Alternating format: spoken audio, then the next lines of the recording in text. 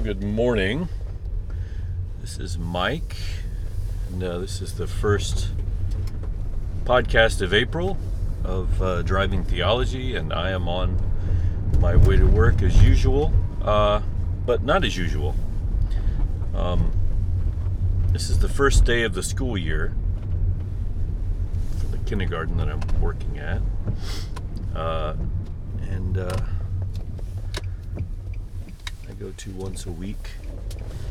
But I'm in my family car, my wife's car, instead of my car. My car has, which is, I guess, 21 years old now, starting to have some difficulties not overheating. I've got a leak in my radiator, which I've had for a while, and I've been, I continually put water in it, but yesterday, even though I put water in it, it's still overheated, so now I got to figure out what's gone wrong there, which won't be fun. I have a feeling the hole in the radiator is just bigger, or it's just because it's hotter these days, and so the engine gets hotter and the water boils out faster because of the leak, I guess. I don't know.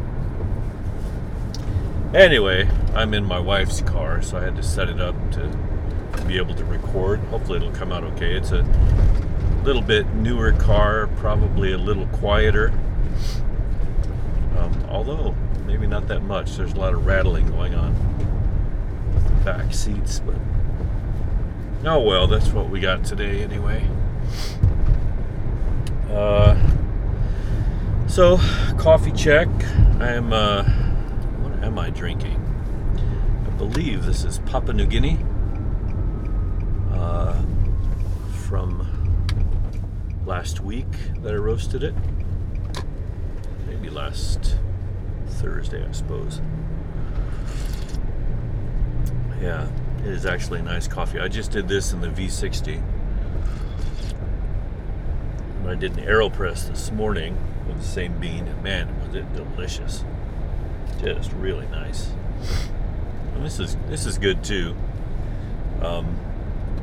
But I kind of got distracted while I was brewing it and didn't get all my timing just perfectly accurate. But yeah, it's good nonetheless. Very drinkable. So how are you guys holding up in this world of COVID-19? We've been really hard at it now, I guess, probably 2 solid months, all of February and all of March. It seems like we've been obsessed with it. And of course, with this kind of thing, the conspiracy theories abound about what's actually going on in the deep state and all this, kind of stuff. I don't know much about that. I suppose if I let myself go down that road, I could get pretty into it. Conspiracy theory stuff is pretty interesting. When not true. So very interesting if it were to be true. But anyway, I don't really believe much of that. Not that I don't think certain powers that be won't take advantage of the situation for their own good politically, or to put forth or progress their own political agendas. I think that's what politicians do. I think that's part and parcel of, and that's probably the right way to do politics, to do whatever you have to progress the agenda that you believe in, because generally people are convinced that the agendas that they put forth are what's best for the people and best for themselves. They believe that. Whether it's true or not is another matter altogether, but they generally believe in what they are doing, deluded as they might be, that what they're doing is good for the people, for the most people, or for the right people, maybe the people who pay their salary, or who got them elected, or whatever. So I don't think we should be surprised when people take advantage of situations like this. There's a lot of I told you so's that fly around, a lot of finger pointing.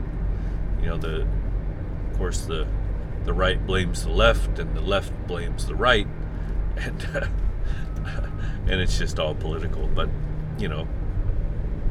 here on the ground, for me, and I know it's not the same for everybody, I haven't met, as far as I know, anybody with COVID-19, or I don't even know of anybody that has it, except maybe one person in the whole world that I know personally that may or may not have had it. I can't think of anybody else right now. There may be another person somewhere. Famous people have gotten it, obviously, and recovered. But as far as people I know, and in my circle of influence, I haven't come across anybody except maybe one possible person who had a case of it that was, may at one point be documentable. I think that's the right word. I'm sorry, this coffee is just too good not to drink. Ugh. Yummy. What am I getting in this? If I'm getting any notes.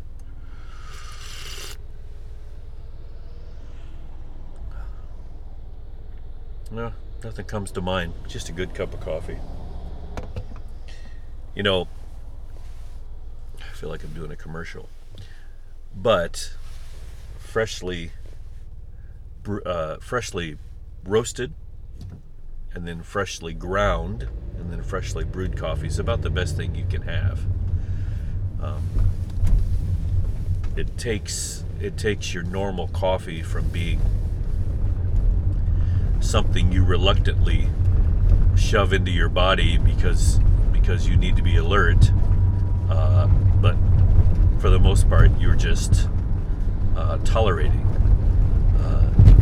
to something that has an exquisite array of flavors and notes and tastes that keep your mouth guessing and excited, and if you're drinking coffee that's been roasted months ago, or pre-ground even days ago, or God forbid coffee that's sat in a can, either cold or hot in a machine for months or weeks, you're just not getting 99% of the joy that coffee can bring. You may or may not be getting the caffeine boost or the pickup, but I suggest you guys find a fresh source of coffee. And you'll find that when you do this, you will drink it more intently, and probably you'll drink less coffee. That's how it's been with me since I've started brewing my coffee either by the cup, or at least 2 or 3 cups at a time. I've started drinking less coffee because it's more labor intensive, but I've started enjoying each cup much, much more. It's it's one of those things. It's kind of some people get into it, some people don't, and that's fine. Just wanted to preach the gospel of coffee this morning a little bit.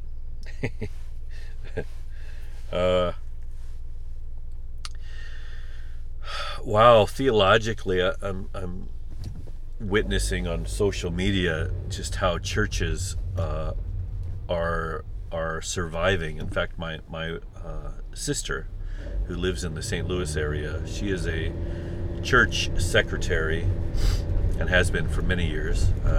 They call her an elderess, jokingly, because she's very much a part of the inner works of how that church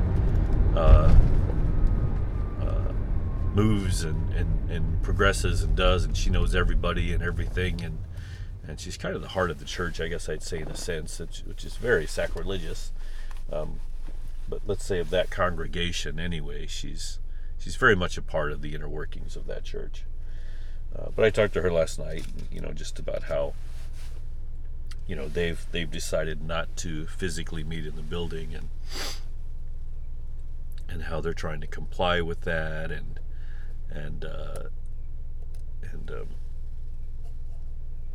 the challenges that poses.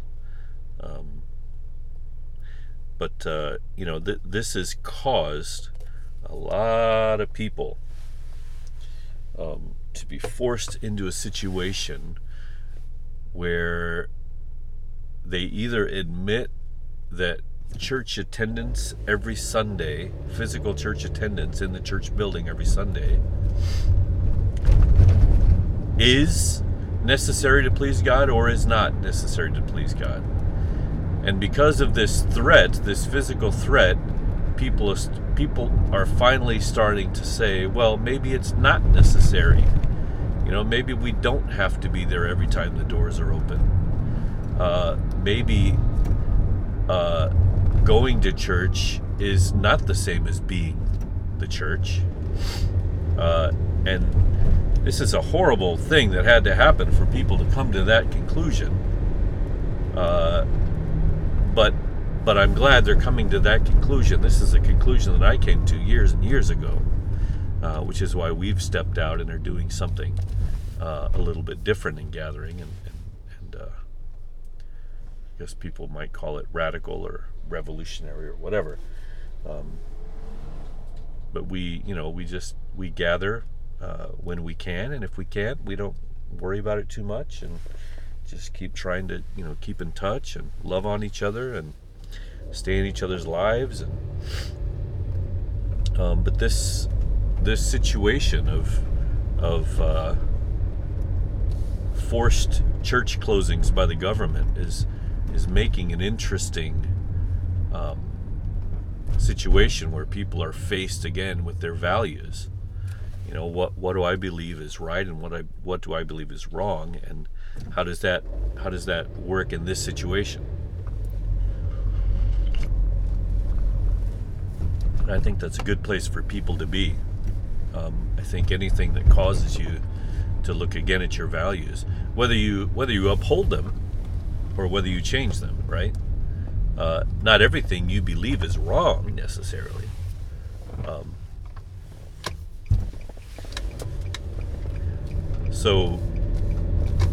But you can forget why you believe what you believe at times and just go through the motions, and I don't think that's ever helpful. It may be just how things work, but I think it's much better when we are actively involved in taking things case by case and remembering why we believe, how we believe, and then acting accordingly. I think it's always the better situation when we can do that.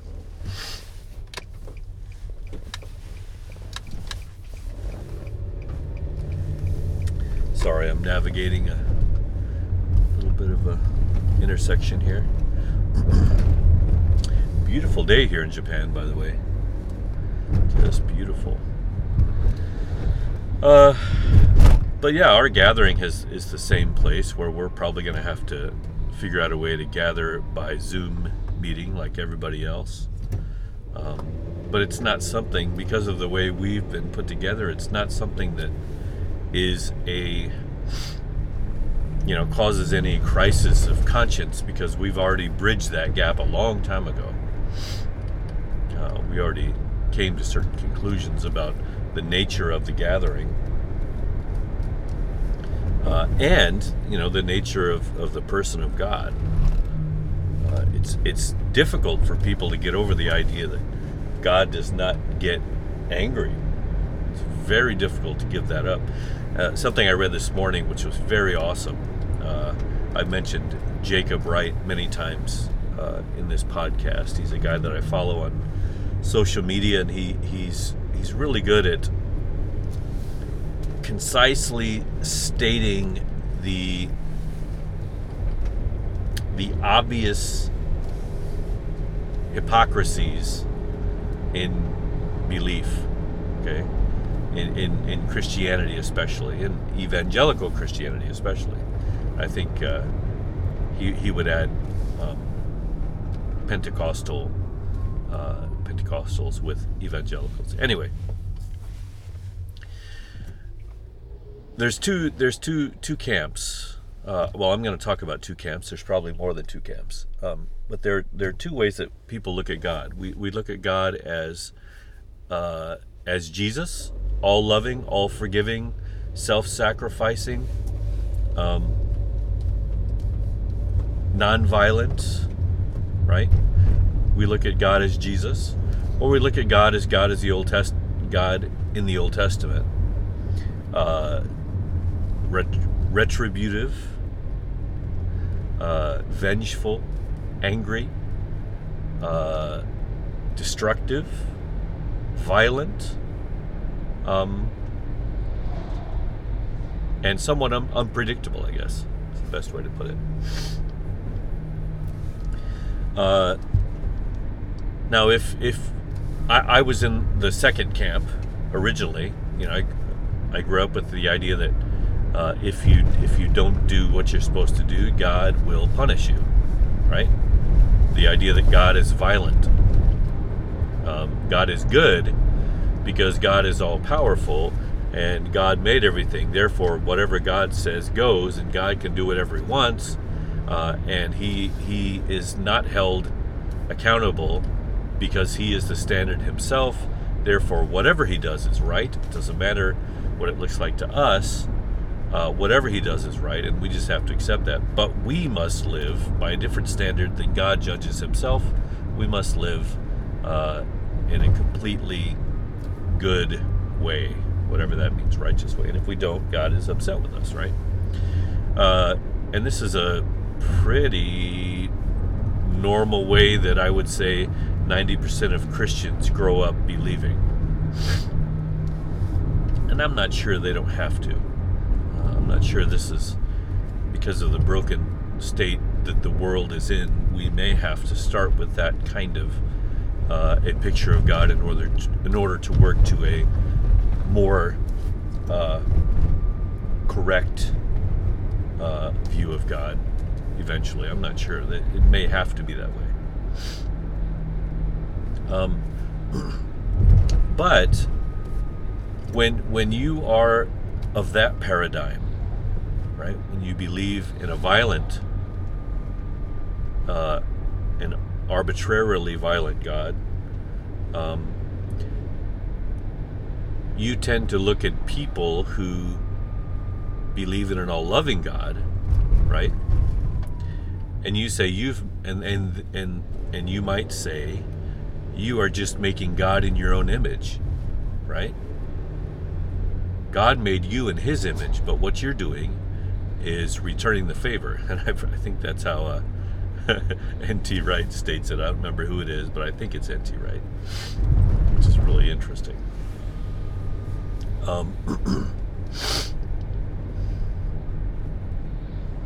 So they would say, well, you know, all you're doing is making the God that you want. You're making God in your own image. But actually, that's not true at all. Humans, I would say, in our very nature, are vengeful, violent, and angry people. I say in our nature, I mean the sinful nature, right? When we are living in the nature of the flesh, that's the nature that the flesh has taken on,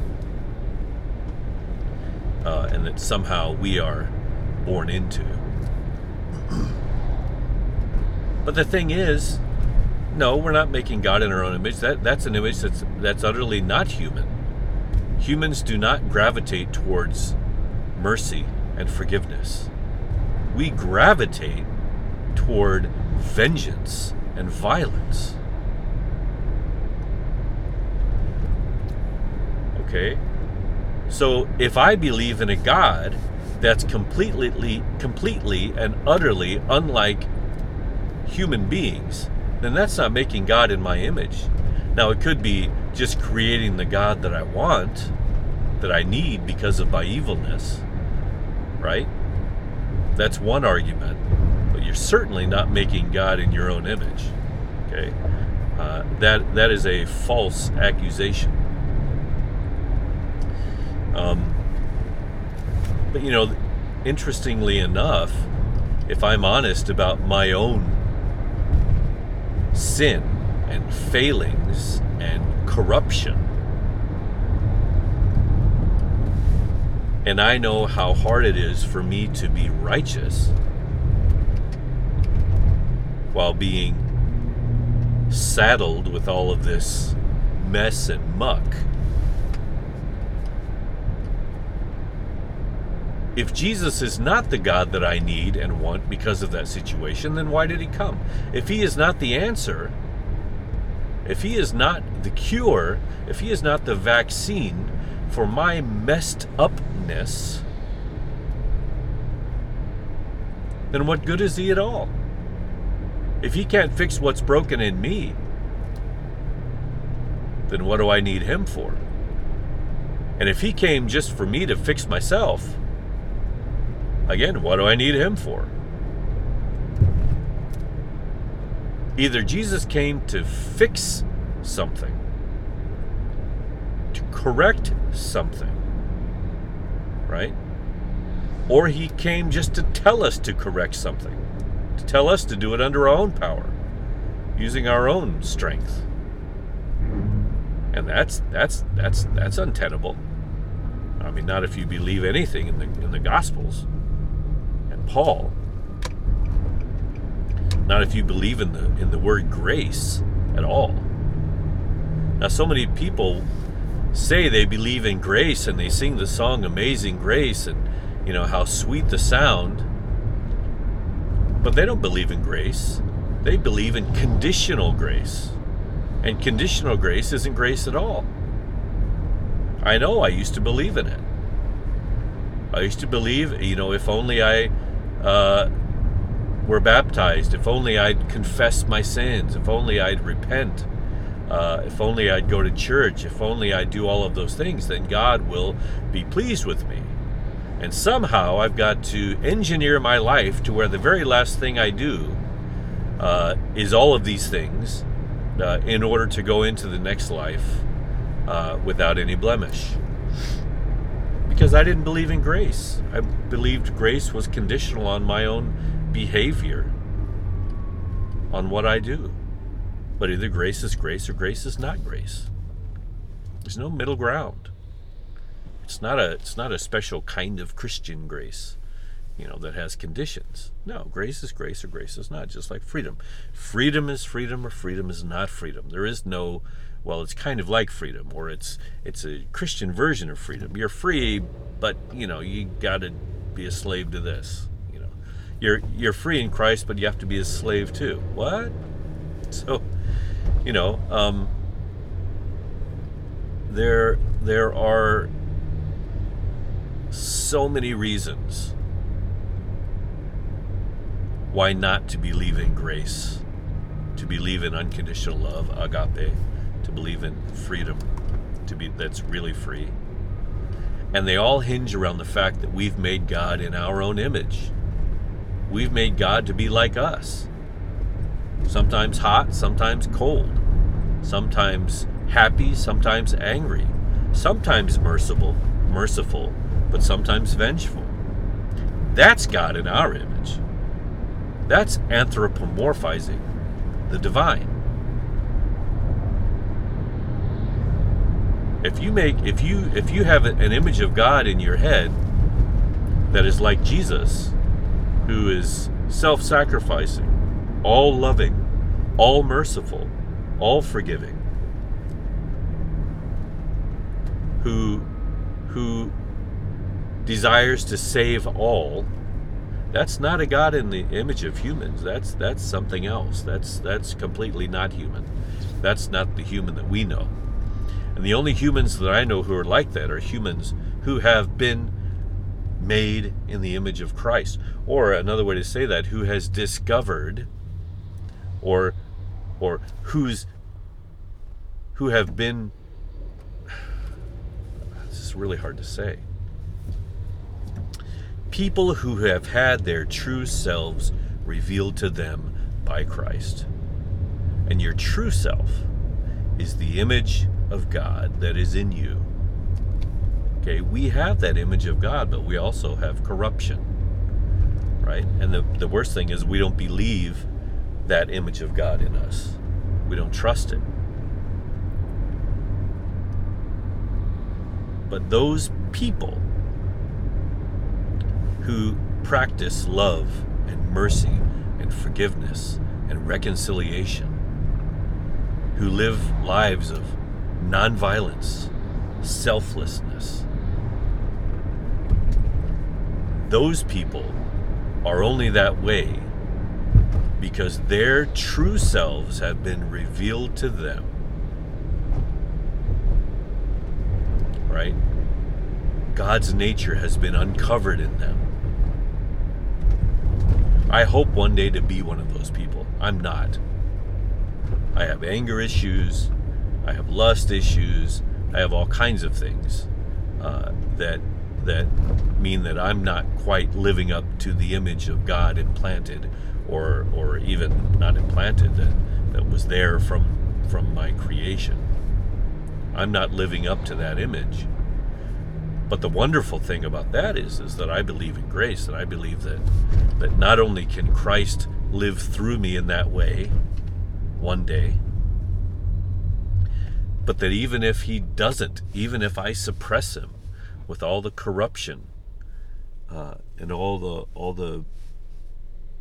the bad stuff that I've allowed to come into my life, or that even has just made its way into my life, that grace is real, that forgiveness is real, and reconciliation is real, and Christ has done that work in me and for the entire world, so that I not need worry about how well I live up to his image that is created inside of me.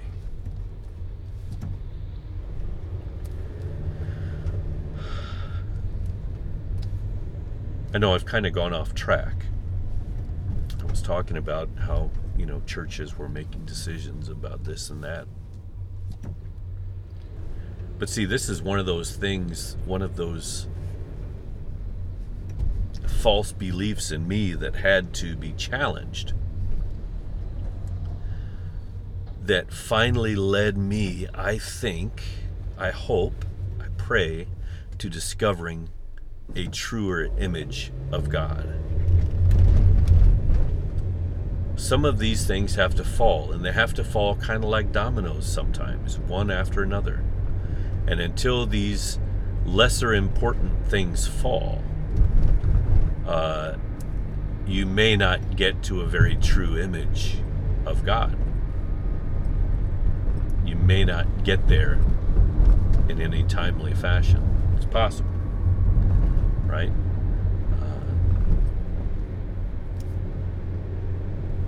God is love. God is love, and God is nothing else. Everything that God is caught up in his love. And anything that does not look like love to us is probably not part of God, and we need to rethink. And we need, we need some revelation. Most of all, we need to open our eyes to who God is.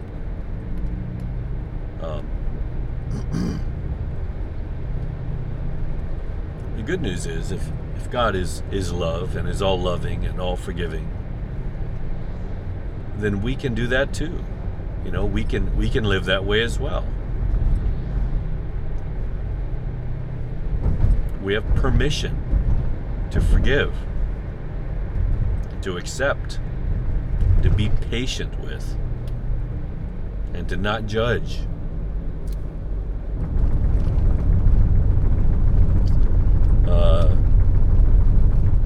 We don't have a mandate to judge people.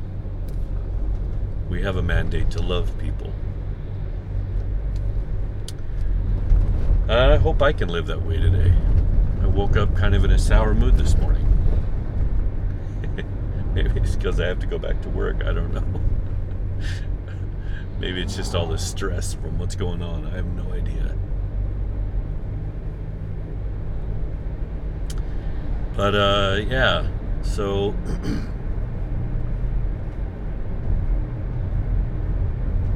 I hope that whatever things, whatever rules or paradigms that you're being challenged by, that you will honestly, prayerfully, thoughtfully, and open-mindedly look at, because it just may be the one thing that leads you to Christ, to the true face of Christ. And when you find the true face of Christ, you find the true face of God, and you find the meaning of the universe, and you find peace, you find love, you find all those things that you know you need and you want, that are so elusive in this world, so hard to consistently give and get, at least through other humans.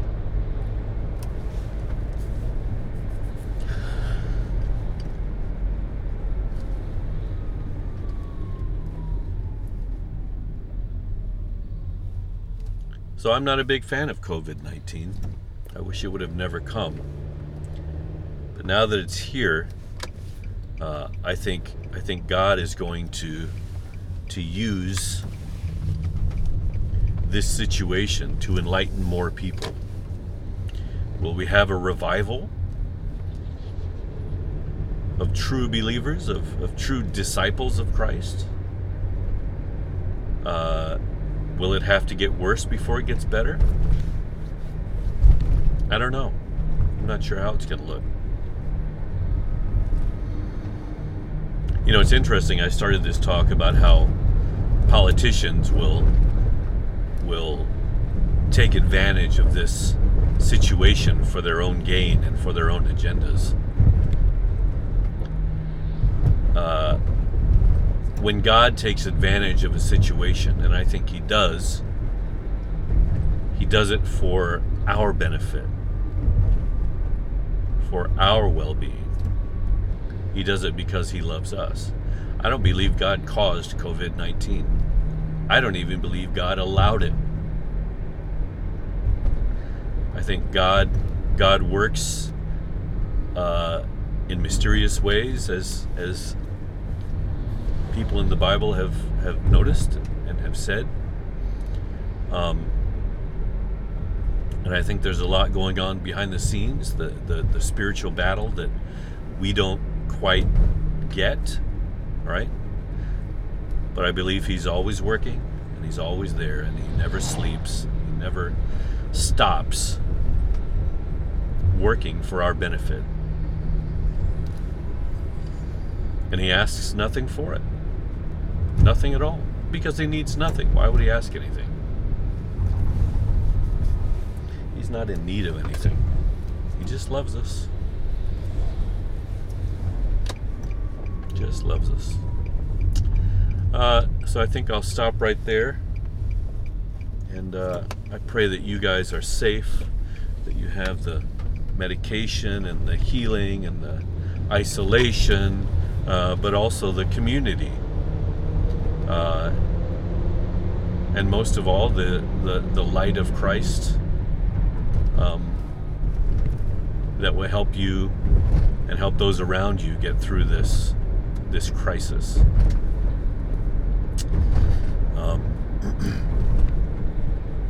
Do I say a lot? I noticed I do sometimes, especially when I start these conversations. I really try not to. So, if I do, sorry about that. I'll try to work on it. Thank you guys for listening, and enjoy somehow this beautiful springtime that we're having. be safe, practice social distancing and hand washing, but also look for opportunities where you can help others in this time of fear and uncertainty.